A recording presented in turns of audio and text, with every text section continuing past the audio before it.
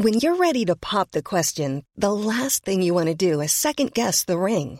At BlueNile.com, you can design a one-of-a-kind ring with the ease and convenience of shopping online. Choose your diamond and setting. When you find the one, you'll get it delivered right to your door. Go to BlueNile.com and use promo code LISTEN to get $50 off your purchase of $500 or more. That's code LISTEN at BlueNile.com for $50 off your purchase.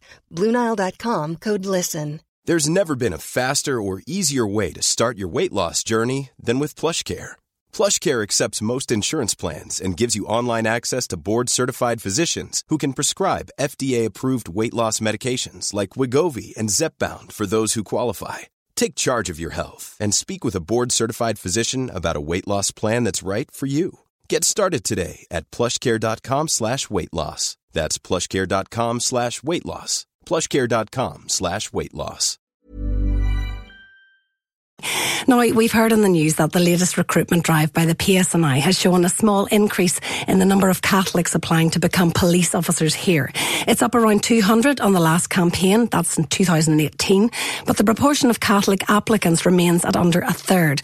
This despite what the Chief Constable described as the seismic and historic attendance of senior Sinn Féin figures at the campaign launch. So what can be done to encourage more Catholic recruits into the police? Well, Alison Morris is the Irish News security correspondent and she joins me now. Good morning, Alison. Good morning.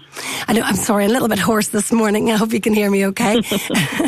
Alison, it is up obviously, but maybe not as much as we had hoped. So obviously the Catholic community aren't really buying into this. I think that the figures, given the fact that they're up in general, are pretty much the same as they were during the last recruitment drive in 2008. So it's still positive that so many people from the nationalist community have actually applied to join the PSNI. I think that the issues too, that when we look, we can see that there's still a very low number of people who describe themselves as being from others. So anyone from an ethnic minority background is only is still very low. I think it's only around 3%, and the number of women applying to join the PSNI is also quite low. But in relation to the nationalist officers, we know that we've had a lot of talk about that lately. We know that Sinn Féin showed up at the latest recruitment drive, and that was to send a very strong message. We've had bishops come out and urge people to consider making the PSNI a career. So everything, and everyone in civic society, if you like, has tried to encourage this. But none of this has solved the underlying problems that exist for Catholic officers joining the PSNI, and we know what they are. We know that the dissident threat to Catholic officers is greater, and that's simply because they're much easier targeted. They're much easier to gather information on their whereabouts and their movements and where they live and where their families live. And in the past few years, we've also seen devices left outside the homes of Catholic officers, elderly parents and relatives who have also been targeted and attacked. So you can see that the issues remain. So all those words are great, and I think that that's very positive, but it doesn't solve the underlying safety issues that still exist for officers from a nationalist background. Absolutely. If you had your son or daughter in the police, or your dad in the police, of course, and as you say, the dissident threat is really high as well at the minute. But Lord Patton, he addressed this last night at Queen's. Lord Patton, of course, who oversaw the transformation of the RUC into the PSNI. He says that the nationalist leaders of the parties could have done more to encourage Catholic recruits. Would that be fair to say?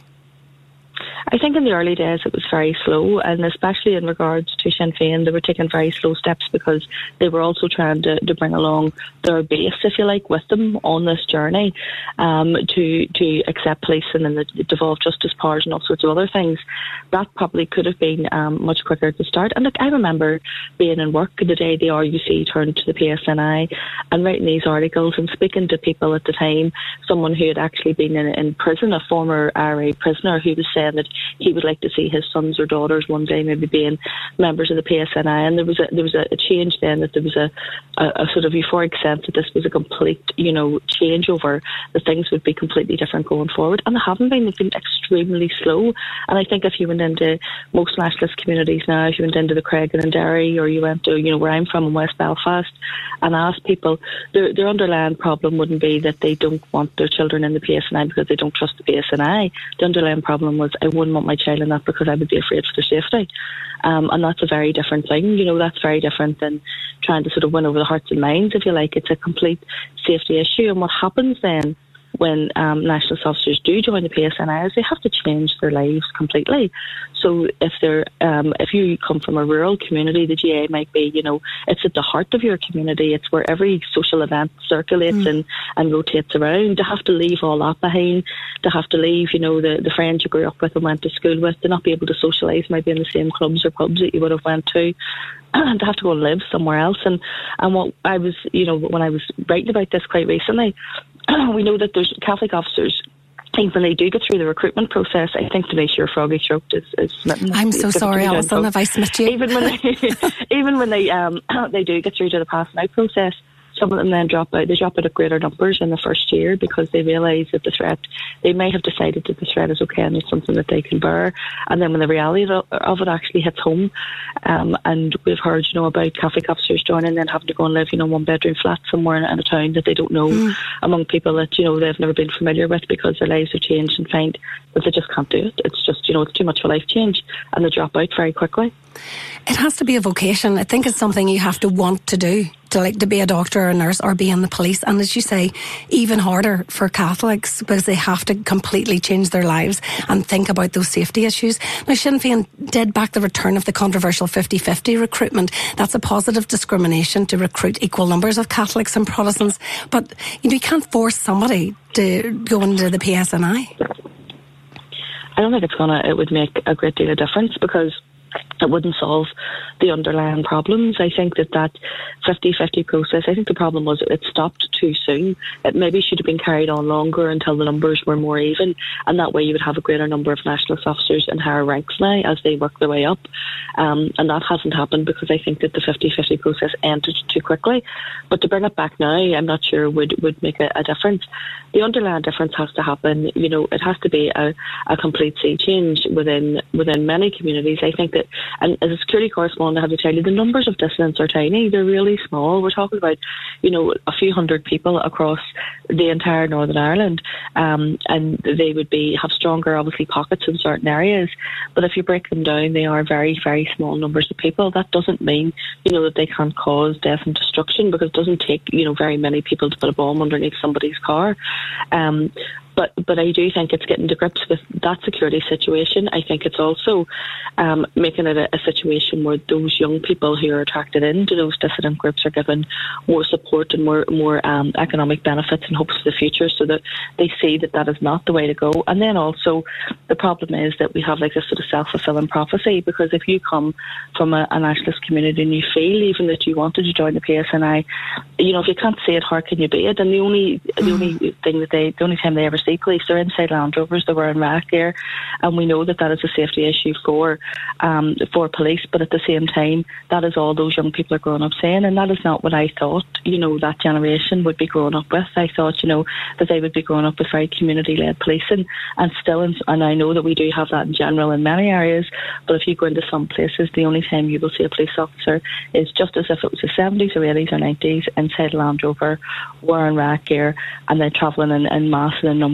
and that's what those young people are growing up saying. And I don't think that's going to give them an image of a force that they can relate to and that they would want to be a part of. Absolutely, not want to be a part of that community. But listen, we have discussed the sectarian side of things, I suppose, the Catholic and Protestant recruitment, but there is obviously an issue of gender equality as well. What about women, and how do they, have we managed to attract more women into the PSNI? And there's very few women in those top tiers too. I think Barbara Gray is the only person that's even made it up to sort of ACC level. And at this point in time, Judith Gillespie left. She was probably the most high-profile female police officer that we knew going back then. And if you go up into the higher ranks, you can see the numbers are very low, and the numbers of attracting women in are still very low. And there's issues for that are probably financially prohibitive. For the first 6 months, I think that the pay for a trainee police officer is very low. It's about £27,000. And if you imagine if you have children and childcare and all sorts of things, that's not going to be it's just not going to be sustainable. And also what they're trying to if you're trying to attract people who have degrees and come from all sorts of other careers, maybe from probation, from prison service, who have all sorts of other skills, they're not going to leave one highly paid job to go to one that initially is quite low. low paid, although they can move up through the ranks very quickly. And I do think that you need to get rid of that sort of macho culture.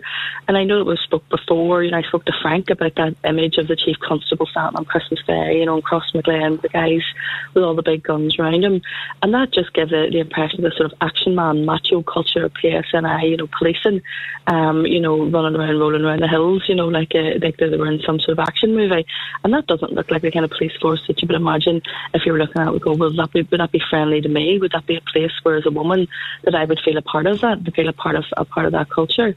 Yeah. And I think it's important to try and make it that you also give the support that we're talking about in relation to nationalist officers. You have to give that support, like any career that women go into. There's support in times of working hours. There's support in times of how you sort your childcare out around that. There's support in terms of, is this somewhere where I feel I can make progression? Is this somewhere I feel that I won't be discriminated against for being a woman? Is this somewhere that isn't still this sort of macho patriarchal sort of culture that might be existed within police forces, not just the PSNI or the RUC, but within police forces, across these islands at one stage? And we've seen massive changes in other places where, we have, female heads in the Met Police and all sorts of other things, but we haven't quite seen that progressing here at the same pace. Yeah, it's a very valid point, but I have friends, Alison, who didn't make it in because of they didn't pass the physical to get in, and they were smart girls. They had degrees. I definitely could see them in the role, but they just couldn't pass the physical test to get into the police. And if you have something happen to you and you phone for the PSNI, you don't want them to come through your window on a rope. Do you know what I mean? You want them to come along and be smart and intelligent and be able to solve.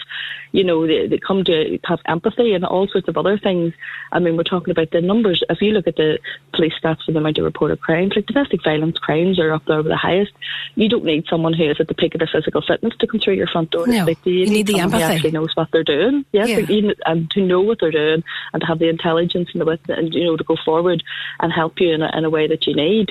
So I think that we know that police officers have a physically demanded job and have to be physically fit, but I think that making that, the pinnacle of what it is that you're sticking in an officer is probably not the right way to go to get the kind of, staff that you need, to build a full police force. I mean, we're going to have a couple of, macho muscly people at the side to do those jobs, but at the end of the day, we don't need detectives who are at the peak of their physical fitness. We need ones who know exactly what they're doing. Yeah, and we need women and Catholics and Protestants that want to be in the police and want to be part of the PSNI. That's the most important thing that you want to do. And the people who came and made this place their home. So look at this is such a changing society as well, and so many people have came from other countries now to make this their home, and that's not reflective in the PSNI recruitment stats either.